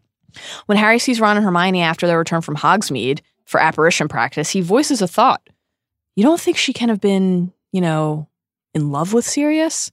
He started to wonder if Tonks's four-legged Patronus, the one Snape said had changed, had become Sirius. Harry's so close here. It's Lupin, not Sirius. Chapter 22, after the burial. You know how we keep turning for strength to the Prince's book jacket? Quote, as in all wars, life goes on line? Mm-hmm. Well, not everyone. Aragog, R.I.P. Phoenix, tears, and song for my guy Aragog. Clicking pincers for our guy Aragog. And Hagrid, of course, is despondent. I didn't run you, man. You know how special he was. Yeah, he tried to fucking kill us, he jerk. He asked them via tear-soaked letter to come down that evening for the burial. Wouldn't ask him. I can't push it alone. Ron's apoplectic that Hagrid thinks that they'd fucking care. Aragog, as I just mentioned, told his family to eat Ron and Harry. Hermione's stunned that Hagrid's asking them to risk their safety and breaking the rules to go see him at night. Remember, there's a war on, and he wants them to go outside at night. She also wants to make sure Harry's planning on taking advantage of the near-empty potions lesson he'll face that day, with most of the class off at their apparition tests. Quote, 57th time, lucky, you think? Said Harry, bitterly. Lucky, said Ron suddenly. Harry, that's it, get lucky. What do you mean? Use your lucky potion. Bing, bing, bing, bing, bing, bing. Now, surely after racking his brain for how to get the memory from Slughorn, Harry will be overjoyed by this revelation. From the book again, I don't know. I was sort of saving it. Like, for what, my guy? What? Literally a joke we'd make on binge mode, Ginny. Thankfully, though, he relents. If he can't get through to Slug that lesson, he'll take the Felix that night. With so few in potions class, Slughorn sets them a fun task. Brew something amusing. Cheered by Malfoy's thin gray physical appearance, which Harry takes as a sign that Malfoy's mission must be going poorly, he settles on brewing an elixir to induce euphoria, which fits the task and also seems likely to cheer Slug ahead of Harry's ask. Harry crushes the potion thanks to his prince-aided peppermint sprig, but Slug dodges him before Harry can try to convince him to actually sample any. Maybe Harry should have saved some of the potion for Ron, who failed his apparition test after leaving half an eyebrow behind. Hermione, of course, passed. They discuss the latest failed Slug attempt, and Harry agrees that it's clear the moment for new action has come. He will take a sip of Felix, just enough for 2 to 3 hours worth of luck, saving the rest, which will become crucial as it will help his friends stay alive when the Death Eaters invade. He takes a careful, measured gulp. Quote, slowly but surely, an exhilarating sense of infinite opportunity stole through him. He felt as though he could have done anything at all, and getting the memory from Slughorn seemed suddenly not only possible, but positively easy. At which point he announces that he's going down to Hagrid's. Ron and Hermione sputter out there, what's in there? No, Harry! But the Felix Felicis has given Harry newfound clarity, as he says, with confidence. Got a good feeling about going to Hagrid's, guys. Ron asks if he's ingested essence of insanity instead, but Harry's a chuckling ball of certainty. He says, I know what I'm doing, or at least Felix does. Puts on his invisibility cloak, down the stairs to the common room, Ron and Hermione following. They run into Lav, who can't see Harry, just her boyfriend, and his true love coming down from his bedroom. Felix is putting in the work, baby! As Harry approaches the portrait hole, he doesn't need to wait for anyone to open it. Ginny's entering with Dean. Harry accidentally brushes her as he climbs out between them, leading Ginny to exclaim, Don't push me, please, Dean! Felix putting in the work overtime, baby! Love the hustle, Felix! From the book, his feeling of elation increasing, Harry sets off, meeting no one in the hallways. He doesn't know why it's right to go to Hagrid's, just that it is. The potion isn't showing him the endgame exactly, but rather illuminating step by step. When he reaches the front door of the castle, he sees that Filch forgot to lock it, so apparently Felix makes Harry lucky and makes Filch a moronic liability, putting the entire castle in peril. Great. As Harry walks, he decides to go visit the vegetable patch. Not on the way exactly, but on Felix's path at least. And there he finds Slughorn in conversation with Sprout. Harry waits and listens to the pair. Sprout is clipping a plant for Slughorn, who's thanking her for doing so at twilight, the most desirable hour. Have these two fucked? That's my new question. As soon as Sprout leaves, Harry reveals himself to Slughorn. Merlin's beard, Harry, you made me jump. He explains about the door, and Slug vows to report Filch. Yet another bonus point for Mr. Felices! Slughorn asks why Harry's out, and Harry tells him he's off to support Hagrid. But you won't tell anyone, Professor. I don't want trouble for him. Felix is helping Harry play on Slughorn's vulnerabilities. He's curious and will, of course, want Harry to bring him into his confidence. Telling him means appealing to another weakness, the goodies he loves so much. Acromantula venom, you see. Delicious. Immensely valuable. Slughorn's heard rumors of their presence near Hogwarts, but this clarifies the reality for him. As Harry tells Slughorn he wants to provide Hagrid with company, Slug says, touching, clearly strategizing, counting the galleons in his mind. This is Felix's alignment of variables, helping Harry win with what he already possesses. His cloak, information, and his own charm, his own ability to sway. Slughorn's muttering to himself, seems an awful waste not to collect it. Might get 100 galleons a pint. To be frank, my salary is not large. The passage continues, and now Harry saw clearly what was to be done. He invites Slughorn to Hagrid's, telling him how pleased Hagrid would be to give Aragog a better send-off. The subtext is clear. Come get your venom, too, under the cover of kindness. You know what they call it when you get laid on Felix Felices? Felicio. Slug goes off for a bottle or two of booze to, quote, drink the poor beast's, well, not health, but we'll send it off in style. Harry arrives and Hagrid, puffy-eyed and wearing a rag dipped in boot polish, is deeply moved. Harry's lamenting that he can't bury Aragog in the forest, or indeed go anywhere near Aragog's old clearing. As it turns out, the other spiders are murderous and would like to kill Hagrid. And we're only holding off on eating him because Aragog was like, that's my guy. Please don't eat him. Hagrid, to whom clarity about the true nature of even the most dangerous beasts rarely comes, and if then late, is stunned. Harry, sensing an opening as Hagrid weeps, mentions that Slug is on his way, and that rather than punishing Harry upon discovering him, he decided to come drink to Aragog's memory, and Hagrid is moved. It's all working for Harry so far. Slug arrives and issues his sympathies, asking to see, quote, the poor creature. Hagrid takes him outside to where he plans to bury Aragog beyond the pumpkin patch. Magnificent, Slughorn says. Quote, Harry thought he heard the tinkle of bottles as Slughorn bent over the pincers, apparently examining the enormous hairy head. Hagrid naturally has no idea that Slughorn is appreciating what Aragog's going to do for his purse, and he says it's not everyone appreciates how beautiful they are. They're bonding, though, softening the mood, ripening Harry's mark. Slughorn offers to say a few words, the highlight of which is, though your body will decay, your spirit lingers on. I love the way that's delivered in the movie. It's great. Hagrid, deeply touched by this beautiful eulogy, collapses into sobs, and Harry and Slughorn help him inside for a drink. Slughorn assures them that he's had the booze thoroughly checked this time for poison. Checked by house elves. Yikes. Slughorn and Hagrid drink deeply, but the Felix tells Harry to keep a clear head. No alcohol for him, for once in this book. Yeah. As Hagrid reminisces about Aragog, Slughorn spots unicorn hair, also worth a fortune, draped about the hut, and begins searching for other treasures that he can take. And as Slughorn and Hagrid discuss the creatures in the forest, the Felix nudges Harry, who, though he'd yet to previously master the refilling charm without saying the incantation aloud, knows that he'll be able to do it tonight, and non-verbally fills the bottles to keep the libations flowing. Love that after all this, his strategy basically boiled down to get him drunk. Yeah, I mean, it's like, wow, incredible shit. Take him to any bar. Yeah. Slughorn and Hagrid are deeply in their cups at this point, making toasts to Dumbledore and Hogwarts and elf-made wine and Harry. Perry Otter! The chosen boy who, well, something of that sort.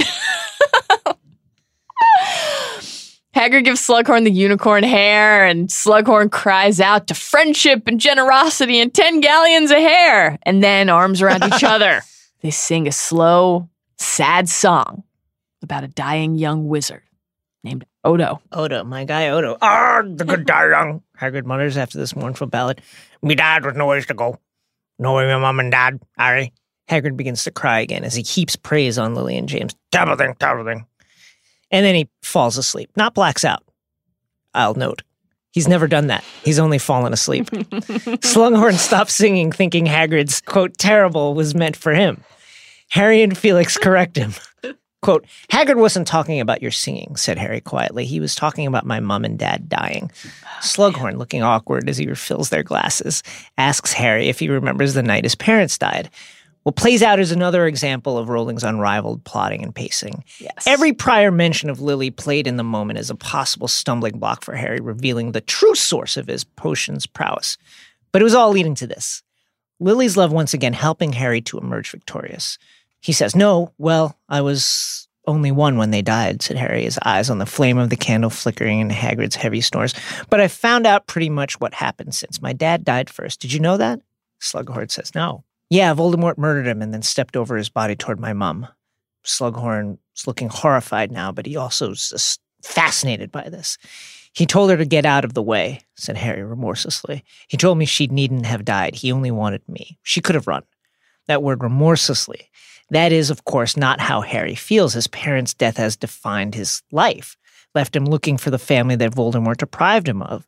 It's not that he's using them here. It's not that cold. It's that he's finding one more way for them to help him and protect him, relying on the marks they left on others to help him make a mark of his own in the here and now. Slughorn, who loved Lily, who had real affection for her, is barely able to choke out a sentence at this point. Oh dear, he says, she could have, she needn't. That's awful. It is, isn't it? Said Harry, in a voice barely more than a whisper. But she didn't move. Dad was already dead, but she didn't want me to go too. She tried to plead with Voldemort, but he just laughed. That's enough, said Slughorn suddenly. Harry's lack of remorse here isn't for his parents. It's for Slughorn. It's for the situation. It's for the sake of the mission, for the weight of what he's carrying and the urgency of what he must achieve. This is what Dumbledore meant when he said Harry alone could do this. Harry is calling upon the source of Lily's love to save him yet again. He sees clearly at last how to get there. I forgot, lied Harry. Felix Felicis leading him on. You liked her, didn't you? And Slughorn's eyes fill with tears as he professes how taken he was with Lily. He's putting the ball on the tee for Harry, who rubs some Felix rosin on the bat, chokes up, and swings. This is a all-time line right here. But you won't help her son, said Harry. She gave me her life, but you won't give me a memory. This is gorgeously written and absolutely agonizing. It's painfully wrought. The rare line in fiction that makes you feel the scope of a character's emotion and ambition and the scope of your own as well. Slughorn has been honest about his desires to stay alive, to stay indulgent. He's a brilliant man and a kind one in his way, but his self-interest and his shame have come to rule him. This line from Harry cuts through his fear, clarifying the stakes. This isn't about him. This is about something so much bigger. This is about finding the courage to help other people, to do unto others. Slughorn begs Harry not to speak this way. If it were a question of helping him, he would. But what purpose can be served? This is a last-ditch effort here, not even to hide from Harry, but to hide from himself, to run from the truth of the damage that he did that day. If what he told Tom Riddle can help Harry and Dumbledore, that means it must really have helped Voldemort, as much as Slughorn has spent the ensuing decades fearing. Felix urges Harry to say the words that he knows will seal it, the words that Slughorn won't remember when he wakes from his drink-induced slumber. I am the chosen one. I have to kill him. I need that memory. Slughorn knows a brief moment of panic if this is true. Harry's asking him to aid in a murder attempt. Well, welcome to war, Horace. Yeah. Harry stays on the path lit by a precursor to the silver dough, the golden potion. You don't want to get rid of the wizard who killed Lily Evans, he says. Slughorn is afraid, and Harry can see it. And he tries to give him some of Lily's courage. Be brave like my mother, Professor, he says. And Slughorn begins to weep, the shame overcoming him. I am not proud, he says. I am ashamed of what that memory shows. I think I may have done great damage that day. And Harry tells him that this is his chance to undo that, to strike one for the side of good. And slowly Slughorn reaches for his wand and then for one of the files that he brought to collect the venom. Felix working again. He withdraws the memory, looking into Harry's eyes, Lily's eyes, as he does so. You're a good boy. said Professor Slughorn, tears trickling down his fat cheeks into his walrus mustache. This makes me cry every time. And you've got her eyes. Just don't think too badly of me once you've seen it. Ooh. Chapter 23, Horcruxes. Clarity at last. The truth. The memory that Dumbledore had called the most important of all. And what secrets lay there in Slughorn's head? Back in the school, the Felix wearing off, Harry learns from Nick that Dumbledore has returned. It's after midnight. Harry goes right to Dumbledore's chambers, and Dumbledore is stunned by the lateness of the hour and Harry's call. But Harry is euphoric. Sir, I've got it. I've got the memory from Slughorn. Dumbledore pauses a moment, then breaks out at a huge smile. He is thrilled. He gets the pensive out, pours in the memory, and he says, and now at last we shall see. And he falls into the familiar scene. The younger Slughorn, Riddle, with the ring already in his hand. The same initial exchange plays out about Professor Merrythought, Tom's rare knowledge. The first difference comes when Slughorn follows the flattery and pineapple line, not with a scornful warning, but fog-free now with praise. From the book, I confidently expect you to rise to Minister of Magic within 20 years. 15 if you keep sending me pineapple. I have excellent contacts at the ministry. Riddle says he doesn't have the right background for politics, and the admiring boys exchange knowing looks about their leader's famous founding ancestor. Slug dismisses this bashfulness with more overt praise and encouragement. Nonsense, said Slughorn briskly. Couldn't be plainer you come from decent wizarding stock. Abilities like yours. No, you'll go far, Tom. I've never been wrong about a student yet. Eek. But surely he's not just running from this, right? Plenty of people were taken with and taken by Tom Riddle. Mm-hmm. It wouldn't feel good, but it wouldn't be enough to work this hard to hide. There must be more. And sure enough, here it comes. As the clock strikes 11 and the other students go, Tom stays behind to enter into the now familiar exchange. Sir, I wanted to ask you something. Ask away then, my boy, ask away. Sir, I wondered what you know about Horcruxes. But this time we don't get white fog or strange yells. We get at last the truth of what transpired, unvarnished, untarnished, naked, and bare. Slughorn asks Tom if this is for defense against the Dark Arts Project, but Harry can tell that he knows this isn't schoolwork. Tom says, not exactly. He came across the term while reading. Didn't understand it. Slughorn says, of course not. No schoolbook would reveal those kinds of details. That's very dark stuff, he says. Very dark indeed. But you obviously know all about them, sir? I mean, a wizard like you. Sorry, I mean, if you can't tell me, obviously, I just knew if anyone could tell me, you could. Harry, who has been working for eons to secure information from Slughorn, recognizes a master at work here. The subtlety of the manipulation, the brilliance of the flattery and charm. Slughorn, won over, betrayed by his own thirsts, says it can't hurt to provide an overview. He says, just so that you understand the term, Horcrux is the word used for an object in which a person has concealed part of their soul. Remember how many years readers spent wondering, not just how Harry survived, an answer we got when we learned the power of Lily's sacrifice, but why Voldemort did not die. How many theories his graveyard boast? I, who have gone further than anybody along the path that leads to immortality, spawned about what the path was and how exactly he had gone further down it. He tells Slughorn here that he doesn't understand how that works. From the book, his voice was carefully controlled, but Harry could sense his excitement. Well, you split your soul, you see, said Slughorn, and hide part of it in an object outside the body. Then, even if one's body is attacked or destroyed, one cannot die, for part of the soul remains earthbound and undamaged. But of course, existence in such a form, Slughorn's face sinks as he speaks these words, and in that moment, Harry finds himself, like the reader, thinking back to Voldemort's graveyard stunt. I was ripped from my body. I was less than a spirit, less than the meanest ghost, but still, I was alive. And this is how. This is why.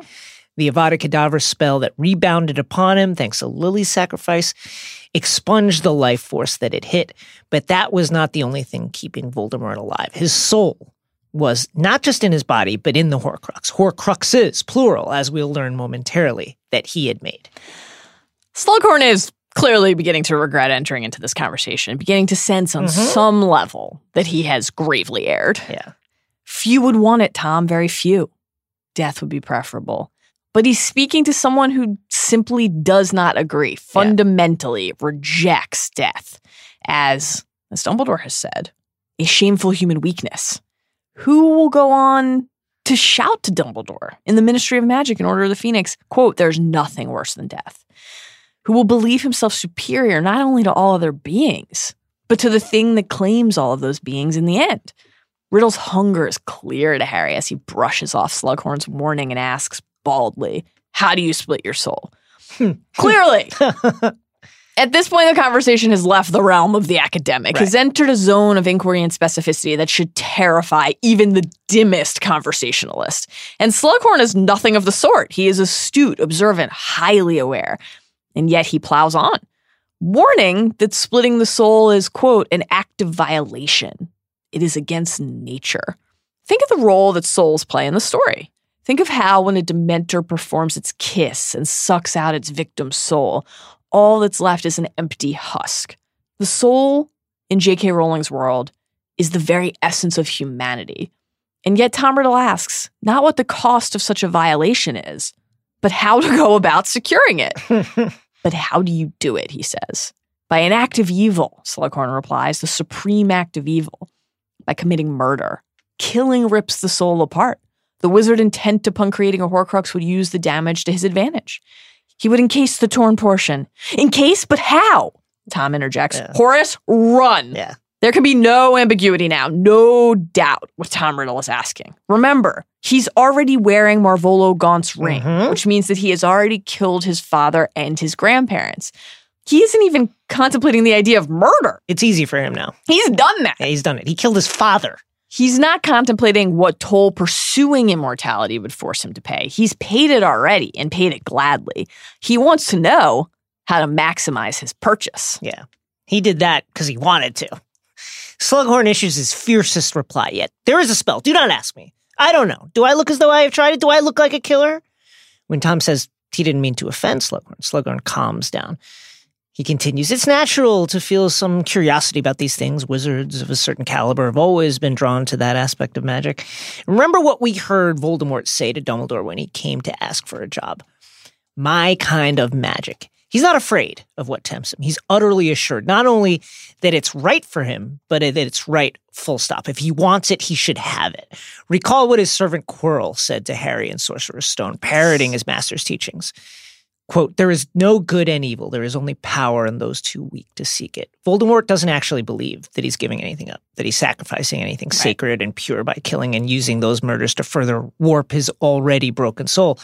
He believes that he's pursuing just what others lack the ambition or courage or skill or strength to chase.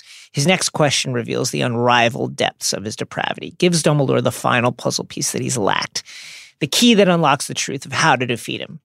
He says, would one Horcrux be much use? Can you only split your soul once? Wouldn't it be better, make you stronger to have your soul in more pieces? I mean, for instance, isn't 7 the most powerfully magical number? Wouldn't 7? And Slughorn is horrified. Merlin's beard, Tom. 7 isn't it bad enough to think of killing one person? And in any case, bad enough to divide the soul, but to rip it into 7 pieces? Harry observes that he looks, quote, deeply troubled now. Now? Yeah, I know. And he's looking at Tom as though he had never seen him before, and now he does. And of course, he hasn't seen him before. Here, too, we have another bit of clarity. Not only the source of Slughorn's shame and the key that Dumbledore has been hunting, but the reason that Voldemort so badly wanted Slughorn. Slughorn, as we see here, as we'll understand even more in the coming pages and will understand fully in Hallows, was able to do more damage than a prophecy or a magical duel ever could. He was able, with a healthy push or two, to undo Voldemort with real power, information, revelations, and the truth of his desire. Slughorn, clearly in an effort to assuage his own bubbling terror, asks for assurance that this is all academic and then tells Tom to keep it quiet regardless. Oh, yeah. Just between us. Yeah, if I killed, say, 6 people. It's a banned subject at Hogwarts, he says. Quote, people wouldn't like to think we've been chatting about Horcruxes. You don't say. This is part of the brilliance of Voldemort's maneuver, of course. He doesn't need to be told to keep quiet, but he does need to be certain that Slughorn will. Mm-hmm. And here Horace is granting him his own demand without him ever needing to even issue it. Quote, Dumbledore's particularly fierce about it, Slughorn says. And again, here we must wonder when he's come across them. Is this a philosophical and moral aversion in principle, or did Dumbledore come across this thirst once before? As Tom leaves, Harry observes his face full of, quote, that same wild happiness it had worn when he had first found out that he was a wizard, and observes again that it doesn't make him better looking, but less human. And how fitting, given that the information he just acquired will rob him of any humanity that he may have still possessed. Dumbledore and Harry come out of the memory, and Dumbledore sits down behind his desk. He says, I have been hoping for this piece of evidence for a very long time. It confirms the theory on which I've been working. It tells me that I am right, and also how far there is still to go. And he spells it out now, just to make sure that Harry and the reader alike are crystal clear. At basically the same age that Harry is right now, at this very moment, Voldemort was doing everything in his power to find out how to become immortal, unkillable. Harry asks if he succeeded, if that's why he didn't die when the curse meant for baby Harry rebounded. From the book, a bit of his soul was safe. We've arrived at the crux of it.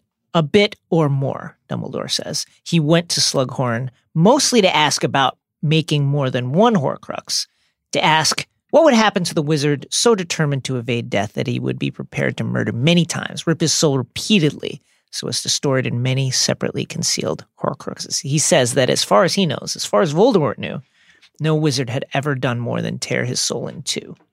Dumbledore begins to explain how his clarity arrived 4 years ago when Harry handed him, quote, certain proof that Voldemort had split his soul. The diary, our good friend Tom's diary. Yeah. He says that what Harry described to him about the riddle who emerged from the diary was, quote, a phenomenon I had never witnessed. Mere memories don't act and think for themselves or sap the life out of another person. Quote, no, something much more sinister had lived inside that book, a fragment of soul. I was almost sure of it. The diary had been a Horcrux, but this raised as many questions as it answered. Well, why is he saying that? Because, as he explains, what intrigued and alarmed me most was that the diary had been intended as a weapon as much as a safeguard. The diary concealed a part of soul, yes, and surely did its part to keep its maker alive when his body had been ripped away. But Voldemort wanted that diary read, not in the manner in which Lucius implemented it, perhaps, but it was always his intention, in some way, to allow another person, through the diary's instruction, to open the Chamber of Secrets and again unleash Slytherin's horrors anew. And that matters because, as Dumbledore explains, quote, he was being remarkably blasé about that precious fragment of his soul. The whole point of a Horcrux is to create a safeguard, to shield the piece of soul within. The diary would be in the hands of other people, which meant that it could be destroyed, as indeed it was. Harry, without knowing it, killed one of Voldemort's Horcruxes with the fang of a basilisk. Basilisk venom being one of the rare magical forces that can beat them.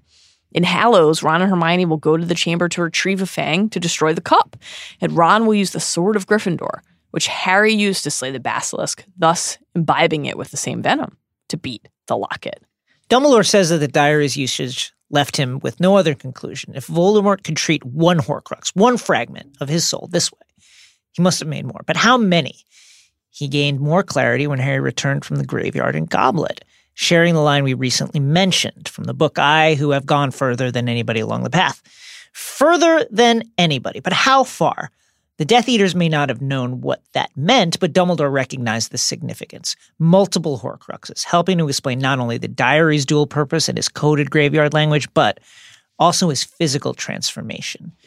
From the book, Lord Voldemort has seemed to grow less human with the passing years, and the transformation he has undergone seemed to me to be only explicable if his soul was mutilated beyond the realms of what we might call usual evil. Now we return to this idea of usual evil. We return often, too, to Sirius, his, quote, the world isn't split into good people and Death Eaters line, which we tend to use to show that not all bad people are actually Death Eaters. But there's not just room in between those two terms, there's room on the extremes, and in seeking to conquer death in this fashion, Voldemort occupied alone a position on the edge, beyond the recognizable or redeemable. You know my goal, he said in the graveyard, to conquer death, and now I was tested, and it appeared that one or more of my experiments had worked, for I had not been killed, though the curse should have done it. One or more. Harry asked why he couldn't have used or made a Sorcerer's Stone, why he had to kill people. We'll save our talk about the Deathly Hallows for now, But note here quickly that also would have been another way, a way, amazingly, that Voldemort remained ignorant to. But as for the stone, Voldemort would not have wanted to be dependent on the elixir, Dumbledore says. And it must be said, the same logic would apply to the Hallows Witch, as we see, can be robbed. Quote, Voldemort liked to operate alone, remember. He sought the stone in Harry's first year only as a stopgap measure, a bridge back to a body. He never would have wanted to rely forever on someone or something else. In a way, splitting his soul to make Horcruxes reinforces the very idea that he values so highly, that he is superior, that he deserves to be encased in trophies, that he deserves to be spread across these strongholds of magic forevermore. Quote, but now, Harry, armed with this information, the crucial memory you have succeeded in procuring for us, we are closer to the secret of finishing Lord Voldemort than anyone has ever been before. I will never forget reading that line for the first time. Whew. Voldemort did not just ask Slughorn about making more than one, Dumbledore notes. He asked about a very specific number. Remember, quote, isn't 7 the most powerfully magical number?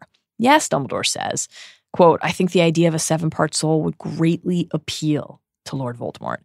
A student of magic, a scholar, an experimenter and boundary pusher, someone with not only respect, but reverence for magic in its highest forms. Harry is pretty freaked out. Yes. From the book, they could be anywhere in the world, hidden, buried, or invisible. I'm glad to see you appreciate the magnitude of the problem, Dumbledore said. But he also corrects Harry for asking if he made 7. He says, the 7th part of his soul, however maimed, resides inside his regenerated body. That was the part of him that lived a spectral existence for so many years during his exile. Without that, he has no self at all. 7th piece of soul will be the last that anybody wishing to kill Voldemort must attack, the piece that lives in his body. And here, on the high of this discovery, the euphoria of such an astonishing bit of clarity, we must note and lament this lie. Harry is the 7th Horcrux, the one that Voldemort never meant to make. Yes. The casing for the piece of his soul that rebounded when the killing curse struck. Harry will learn this not from Dumbledore here, but from Snape in the memories he shares in the final moments of his life. From the book, Harry must not know, not until the last moment, not until it is necessary, will hear Dumbledore tell Snape in those memories. Otherwise, how could he have the strength to do what must be done? It's taken quite a lot of strength just to process what he's hearing now. 6, okay, that's still a lot. How do we find them? Well, Dumbledore says, you've destroyed 1, the diary. Quote, and I have destroyed another. He raises his hand. Here it is at last, clarity about how Dumbledore suffered this injury, or at least as much clarity as we can glean absent the full truth of his personal history and his desperation for the Resurrection Stone and the Deathly Hallows. The ring, Marvolo Gaunt's ring, quote, and a terrible curse there was upon it too. Only his own, as he says, prodigious skill and Snape's timely action when Dumbledore returned to Hogwarts saved him. Quote, a withered hand does not seem an unreasonable exchange for a 7th of Voldemort's soul. The ring is no longer a Horcrux. Note here, he does not say, and a 1-year time limit on my life. Harry does not ask how he destroyed the ring, how he killed this Horcrux, an oversight that he will come to deeply, deeply regret. But he does ask something else that's key. How'd you find it? Robert Baratheon voice. How'd you do it? Dumbledore says, basically, that's what all this is about, my guy. Quote, I've made it my business to discover as much as I can about Voldemort's past life. I have traveled widely, visiting those places he once knew. I stumbled across the ring hidden in the ruin of the Gaunt's house. Voldemort never guessed that Dumbledore or anyone would try to find out about his history, or be able to, or visit his ancestors' ruin of a home, or look for these traces of concealed magic. But there's work to do. 4 Horcruxes, 5, remain. Harry asks if they could be anything, and Dumbledore not unkindly says he's thinking of portkeys. He says, you are forgetting what I have showed you. Lord Voldemort liked to collect trophies, and he preferred objects with a powerful magical history. His pride, his belief in his own superiority, his determination to carve for himself a startling place in magical history. These things suggest to me that Voldemort would have chosen his Horcruxes with some care, favoring objects worthy of the honor. Harry says that the diary wasn't special, but Dumbledore corrects him, forcing Harry to consider the subtleties, the degrees at play. The diary proved that he was Slytherin's heir. It was, as Dumbledore says, of stupendous importance. Harry asks if Dumbledore knows what they are, and Dumbledore says he can only guess, but that knowing Voldemort's penchant for objects with a certain grandeur, he's been looking through his past specifically for those that fit the bill and have, quote, disappeared around him. The revelations strike Harry. The locket, the cup. Dumbledore said he'd be willing to bet they were numbers 3 and 4. 5 and 6. We'll make no mentions of 7, Harry, my boy. Those are harder to pinpoint, but he has guesses. After landing objects from Slytherin and Hufflepuff, he'd want the other founders. From the book, 4 objects from the 4 founders would, I am sure, have exerted a powerful pull over Voldemort's imagination. He's not sure if Voldemort found something of Ravenclaw's, an amazing mark in Voldemort's favor in their chess game, given that we'll learn this Horcrux, the diadem, was in Hogwarts all these years. He's sure, however, that he never got anything from Gryffindor. Other than Harry, that is. Godric's only known relic is the sword, and that's in Dumbledore's office, imbibed with a handy Horcrux slaying venom to boot, though he doesn't say that here. Harry pieces together that this is why Voldemort came back to Hogwarts, a suspicion Dumbledore endorses. So what's the 6th Horcrux? Dumbledore thinks he knows. Mm-hmm. He seems, in fact, much more sure of this than of the idea that Voldemort found something at Ravenclaw's. Quote, I wonder what you will say when I confess that I have been curious for a while about the behavior of the snake, Nagini. This is a stunner when you first read it, a long game foreshadowing for the idea of Horcrux as living being, and also an in-the-moment jaw-dropper that at once shocks and perfectly fits. It's not wise to use living creatures as Horcruxes, as they are inherently more at risk of being harmed. But it fits in so many respects. It fits with the idea that Voldemort, who never cared about people, would put more value in his snake than in any of his human companions. Though again, hello, Fantastic Beasts, The Crimes of Grindelwald, trailer number 3 with the Nagini was a human, a maledictus reveal. And it fits with his hubris that his plot would go undiscovered. And thus, just as with the diary, that he could take an unconventional risk here by making this choice.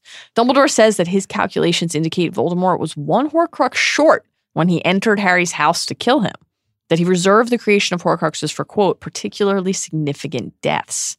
He believed that in killing you, Dumbledore says, he was destroying the danger the prophecy had outlined. He believed he was making himself invincible. I am sure that he was intending to make his final Horcrux with your death. He failed. Well, he succeeded, we will learn, but in a very different way than intended, a way, in fact, unknown even to him. And then later used Nagini to kill Frank Bryce, and then, Dumbledore thinks, converted her. Quote, I think he is perhaps as fond of her as he can be of anything. This is tough stuff for Bellatrix Lestrange here. Yeah. Even for a Parselmouth, Dumbledore says, Voldemort has unusual control over her, keeps her particularly close. Harry takes a look at the checklist. Diary and ring, gone. Locket, cup, snake, and something of Ravenclaw's to go. Keep room on your checklist, Harry, my boy. And this is where Dumbledore has been going. He's been hunting for another for a very long time and believes he's finally close to finding one more. Harry asks if he can go with Dumbledore when he finds it to help him get rid of it. From the book, Dumbledore looked at Harry very intently for a moment before saying, yes, I think so. We'll learn in Hallows that he knew he'd be dead soon, that he knew he'd need to train Harry to carry on in his stead, but he doesn't tell him that here, doesn't explain why he should be there. But he does say that Harry has earned the right. Harry asks if Voldemort knows when a Horcrux is destroyed, and this is key. Yes. I believe that Voldemort is now so immersed in evil that these crucial parts of himself have been detached for so long, he does not feel as we do. He knows the diary is gone because Lucius, who did not know it was a Horcrux, but sought to discredit Arthur and open the chamber, told him, and, quote, I am told that his anger was terrible to behold, but that's not the same as feeling it when it happened or realizing what it meant. He did not, as far as anyone knows, feel the loss of the ring. We'll see soon that this is true. He doesn't feel the destruction of his soul pieces, which he himself has destroyed so fully. He'll realize far too late when Harry is too close to his goal, and not because he felt it, because Harry broke into the Lestrange vault.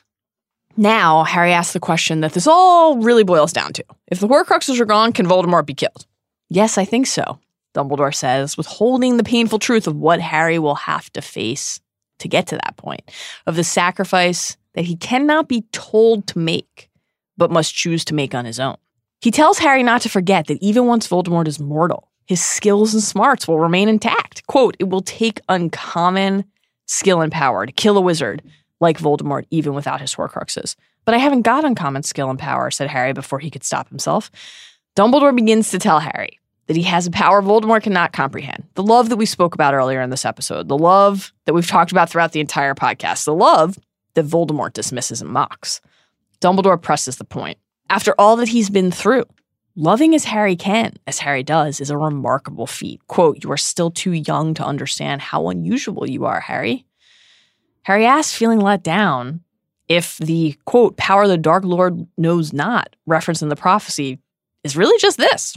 He will come to realize as he walks into the forest, surrounded by the forms of those who gave their lives for him, heading on his own to give his life for so many other people, how unimpeachable and magnificent that power really is. Dumbledore reminds him that the prophecy only matters because Voldemort made it matter. He thought Harry was the danger and thus made him the danger.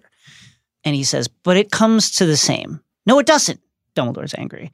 You are setting too much store by the prophecy, and this is wonderful to hear, a reminder of the primacy of the core pillars on which this saga is built. No one and nothing can tell you who you are or what you must be. You get to choose. Yes. Prophecies, the idea of destiny, are central to fantasy lore. The subversion of a classic trope is a sincere achievement. The prophecy only matters now because Voldemort chose to think that it mattered then. Harry does not have to seek to destroy him because a prophecy demands it. He has to do it because the reality of his life demands it. His heart demands it. Justice demands it.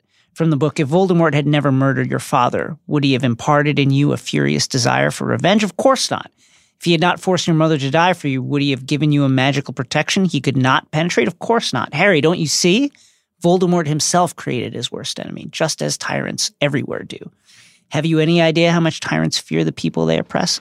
Always Voldemort proud, looking for those who would seek to undo him. When a whisper reached his ear, he acted, rashly, foolishly. From the book again, with the result that he not only handpicked the man most likely to finish him, he handed him uniquely deadly weapons. Harry's stuck. And Dumbledore is perhaps as agitated as we've ever seen him, and it's no wonder. In light of the ultimate reveal, everything hinges on Harry finding motivation and courage and conviction in the right place. In himself, in what he feels, not in whispered words from a glass orb. It is essential that you understand this, Dumbledore shouts, and he gets up and paces around the room. He reiterates that Voldemort gave Harry the tools for finishing him, a portal into his thoughts, his ambition, the ability to speak to snakes, the final secret, though he does not say so here, to undoing him. And yet, Harry has never been swayed to the dark side. Never been tempted at all. Of course I haven't, said Harry indignantly. He killed my mom and dad. You are protected, in short, Dumbledore shouts back, by your ability to love. The only protection that can possibly work against the lure of power like Voldemort's. Dumbledore says that Harry remains pure of heart, despite all he's suffered. He notes what Harry saw in the Mirror of Erised, and we know about Dumbledore's personal experience with that mirror, how much credence he pays to what shows up there. Harry didn't see power. He saw the way to thwart Voldemort. He saw love, his desire for it. Quote, Voldemort should have known then what he was dealing with, but he did not. But he knows it now. Harry can enter Voldemort's mind, but Voldemort cannot do the same. Possessing Harry, possessing someone so full of love, is unbearable to him. Dumbledore says, I do not think he understands why, Harry. And of course not. If he did, it would mean that he could recognize love's power. Harry, trying not to sound obstinate, asks once more, but isn't it all the same in the end? From the book, I've got to try and kill him, or got to? Of course you've got to, but not because of the prophecy, because you yourself will never rest until you've tried. We both know it. And of course, Dumbledore is right. This is Harry's, quote, saving people thing, as boon, as power, not an inhibition, but the source of his superiority. He wants to help people. He wants to choose what's right, not what's easy. He asks Harry to imagine how he'd feel right now if he'd never heard the prophecy. Think. Harry thinks of his parents and Cedric and Sirius and all the people Voldemort has ripped from his life and from the lives of others. And then we get one of the signature passages in the series. I'd want him finished, Harry says, and I'd want to do it. Harry is free to turn away. He's free to choose a different life. But Voldemort will always hunt him. He sets full store by the prophecy. And as long as he's hunting Harry, as long as he's hunting anyone, in other words, as he is Voldemort, Harry will never be able to rest. He will choose every time to let love and courage guide him, to let the desire to protect others guide him. He will choose to fight. Here's the quote. He understood at last what Dumbledore had been trying to tell him. It was, he thought, the difference between being dragged into the arena to face a battle to the death and walking into the arena with your head held high. Some people, perhaps, would say that there was little to choose between the two ways. But Dumbledore knew, and so do I, thought Harry with a rush of fierce pride. And so did my parents, that there was all the difference in the world. Woo, this book is good. Mal? Yeah. It's natural to feel some curiosity about these things. Podcasters of a certain caliber have always been drawn to that aspect of magic. So please toss the invisibility cloak over our heads and lead us into the restricted section to teach us what we need to know about the history of Horcruxes.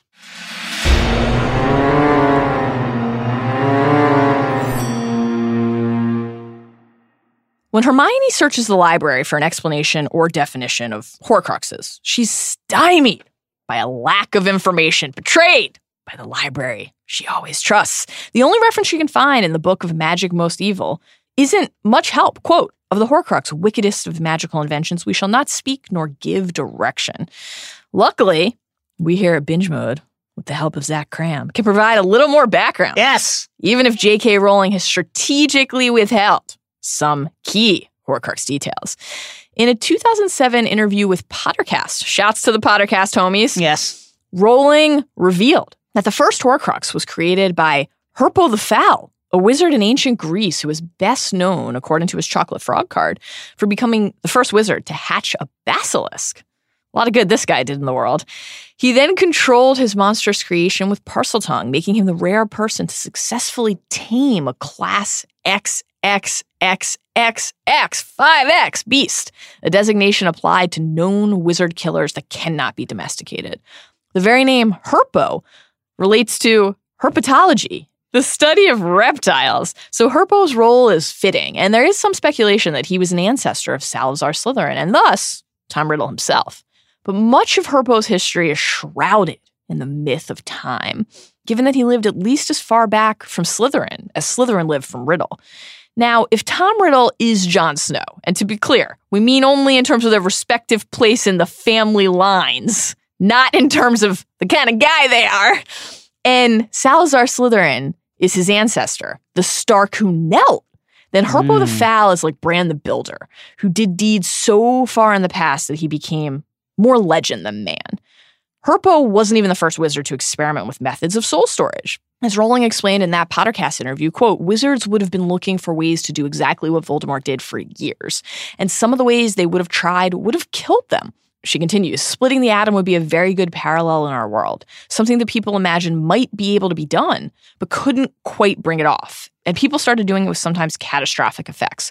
So that's how I see the Horcrux. The catastrophic side effects continued even after Herpo blazed the trail, though. Souls are complex things, and intentionally splitting them is bound to yield adverse reactions. Some prospective Horcrux makers died in the attempt, and nobody ever went so far to create 6 or 7 as Riddle did. It's unknown whether that's because no prior Dark Wizard was as innovative or ambitious as Riddle, or if it's because it became progressively harder to make new Horcruxes as each new one would make the soul increasingly unstable. The actual act of using a murder to make one is only vaguely described in the series. As Slughorn says, it involves a, quote, spell. Do not ask me, I don't know. Though Rowling has thought it through and hinted at its horror. She told Pottercast that it's, quote, too horrible, actually, to go into detail about. The Horcrux remained a little explored branch of magic, but because of its history and the fact that some people did pursue them in the millennia between Herpo and Voldemort, some people did know about them. Slughorn is one, obviously, as Tom Riddle exploited, and Regulus Black's knowledge of this kind of dark magic allowed him to piece together Voldemort's plan. As Rowling explained in a 2007 chat with Bloomsbury, quote, Voldemort dropped oblique hints. In his arrogance, he did not believe anybody would be clever enough to understand them. So perfect, so fitting. The quote continues, he does so in the graveyard of Little Hangleton in front of Harry. He did this before Regulus, and Regulus guessed correctly what it was that made Voldemort so convinced he could not die. Dumbledore also notably knew about Horcruxes, at least enough to recognize the clue in Voldemort's taunts. But we don't know how Albus became familiar with the practice. Did Grindelwald think about them, perhaps? With the Fantastic Beasts film series expanding the canon, the already wide canon as we speak, we might learn even more about Horcruxes soon, and Rowling might have reason to share the details of the horror that she's kept under wraps for years. Jason? Yes. I am not proud. I am ashamed of what the foreshadowing shows. So let's split our nuggets, if not our souls, by sharing 7 of our favorite insights and observations from Prince chapters 20 through 23. Because I'm not sure if you've heard this recently, but 7 remains the most powerfully magical number. Thanks, Horace. I'll go first. Number 1. When Voldemort says, "You are omniscient as ever, Dumbledore," and Dumbledore replies, "Oh no, merely friendly with the local barman," he is speaking, of course, about his brother Aberforth, the man in question. This is quite an interesting way to refer to a family member, and particularly interesting phrasing, given what we will learn in Deathly Hallows about their tortured family history and fractured relationship. Number 2. When Slug and Hagrid are drinking, Slug refers to Ron as Rupert, which is an extremely tough look for our guy Slug, but a nice nod from Rowling to Ron's real-life portrayer, Rupert Grint. Great stuff. Number 3, more Lightning Struck Tower foreshadowing. When Harry has his encounter with Nearly Headless Nick, after he secures the memory, Harry says, "Where is he?" when he hears that Dumbledore is back. And Nick says, "Oh, groaning and clanking up on the astronomy tower. It's a favorite pastime of his." "Not the bloody Baron, Dumbledore," Harry says. Well, most devastatingly, Dumbledore will be up there too soon. Number 4, Runiel Wasleib. Not just a funny line. Foreshadowing when Harry tries to pass off Ron's potions book as his after the Sectum Sempra fiasco. Snape asks why the name Runiel Wasleib is on the front cover. Damn you and your quill, Ron Weasley. That's such a funny Runiel moment. Wasleib. Number 5. Of course, we must note that when Slughorn gives Harry the memory, as the tears trickle down his cheeks and he remarks upon the similarity of Harry's and Lily's eyes before falling into a slumber, it is a beautiful and obvious parallel to and foreshadowing for Snape giving Harry his crucial memories 1 year later, as Snape takes his last breath and looks into Lily's eyes once more. Number 6. Can we talk about how many years the Defense Against the Dark Arts position was cursed for? Like, a lot of years. What we're looking at here, basically, Yes. anywhere from 25 to 40 years that the position was cursed. So, That's somewhere a long between time. 25 and 40 different Defense Against the Dark Arts teachers were needed. Who's taking that job at that point? Is it even like a suspicion that it's jinxed at that point? Aren't you basically sure? Because the 2 time frames, it's on the one hand, Dumbledore 25 taking is over. a lot. Yeah, like the, 20 smallest number is huge. The floor is a lot. Yes. We have the timestamp of Voldemort's job interview basically being 10 years after the Hokey memory, which seems to only be a couple years after he left Hogwarts. That math would place him at like 30-ish. And also, That's like, a long time frame. and just think about what's happened to the Dada teachers that we know. Quirrell dead. Right? Yep. Murdered viciously by Harry's own hands in movie land. Right, in the movie, but also dead in the Yes. books. Lockhart. Our beautiful Lockhart Joined up writing. is in Mungo's for life without any memory. Very tough stuff. Lupin Outed as a werewolf. outed as a werewolf, but also like had a very scary incident while at school, which may or may not have something to do with the jinx. Moody Spent a year in his own trunk. Spent a year in his own trunk. The guy who was impersonating him no longer has a soul. Right. Then we get Umbridge, who was carried away by centaurs and trampled. So, I mean, you look at it, and it's like murders, mind wipe, and various other bad things. That's out of, so far, 6. It's not good, guys. So, like, are we to expect that half of these minimum 25 Dada teachers died? Terrible. It makes divination look a lot better. Number 7. Another cheerful one here. Sadly, the Montgomery murder in this section foreshadows Fenrir Greyback's advanced, atypical, truly horrifying thirst for blood, which Bill Weasley and later Lavender Brown will suffer firsthand. Mal? Awarding a champion is turning out to be much more trouble than I could have foreseen, never having studied award-winning myself. Yet every episode, we're going to honor the person or idea who captivated us the most. Today, we're dishing out some last-minute points and awarding the House Cup, too.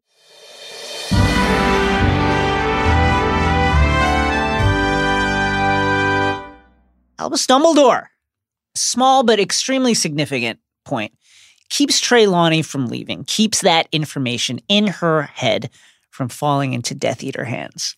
In the past, in the Lord Voldemort's request memory, he once again gets the best of Tom Riddle in a chilly interaction, denying him the DADA post and showing knowledge about details of Riddle's life that Riddle didn't think were known.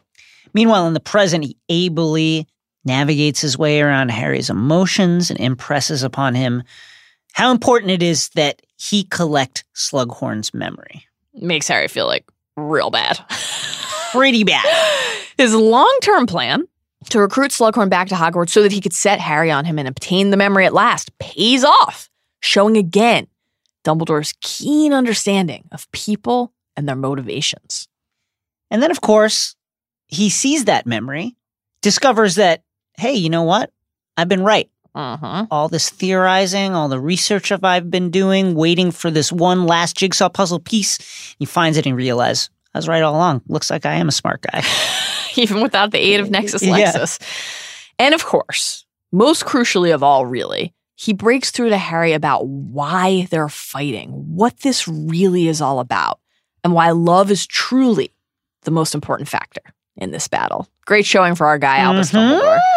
And he doesn't have a lot of showings left. He doesn't. Tough stuff, as they say. Well, friends, you yourself will never rest until you've tried. Just as Isaac Lee and Zach Cram, our indispensable producer and researcher, never do. We hope that you had as much fun as we did today, that you are as excited as we are for the rest of this journey, and that you'll join us again tomorrow when we will be discussing Prince chapters 24 through 26. Please also check out the trailer breakdown for Fantastic Beasts: The Crimes of Grindelwald on the Ringer YouTube channel and all Ringer platforms. Till then, remember, we've been podcasting for a very long time. We think perhaps we may be close to finding another. There are hopeful signs.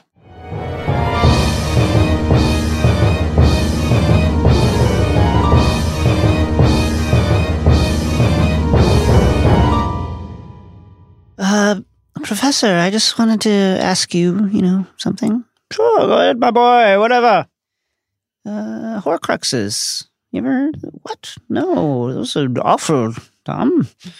Well, yeah, I'm just, curious about them, what they do.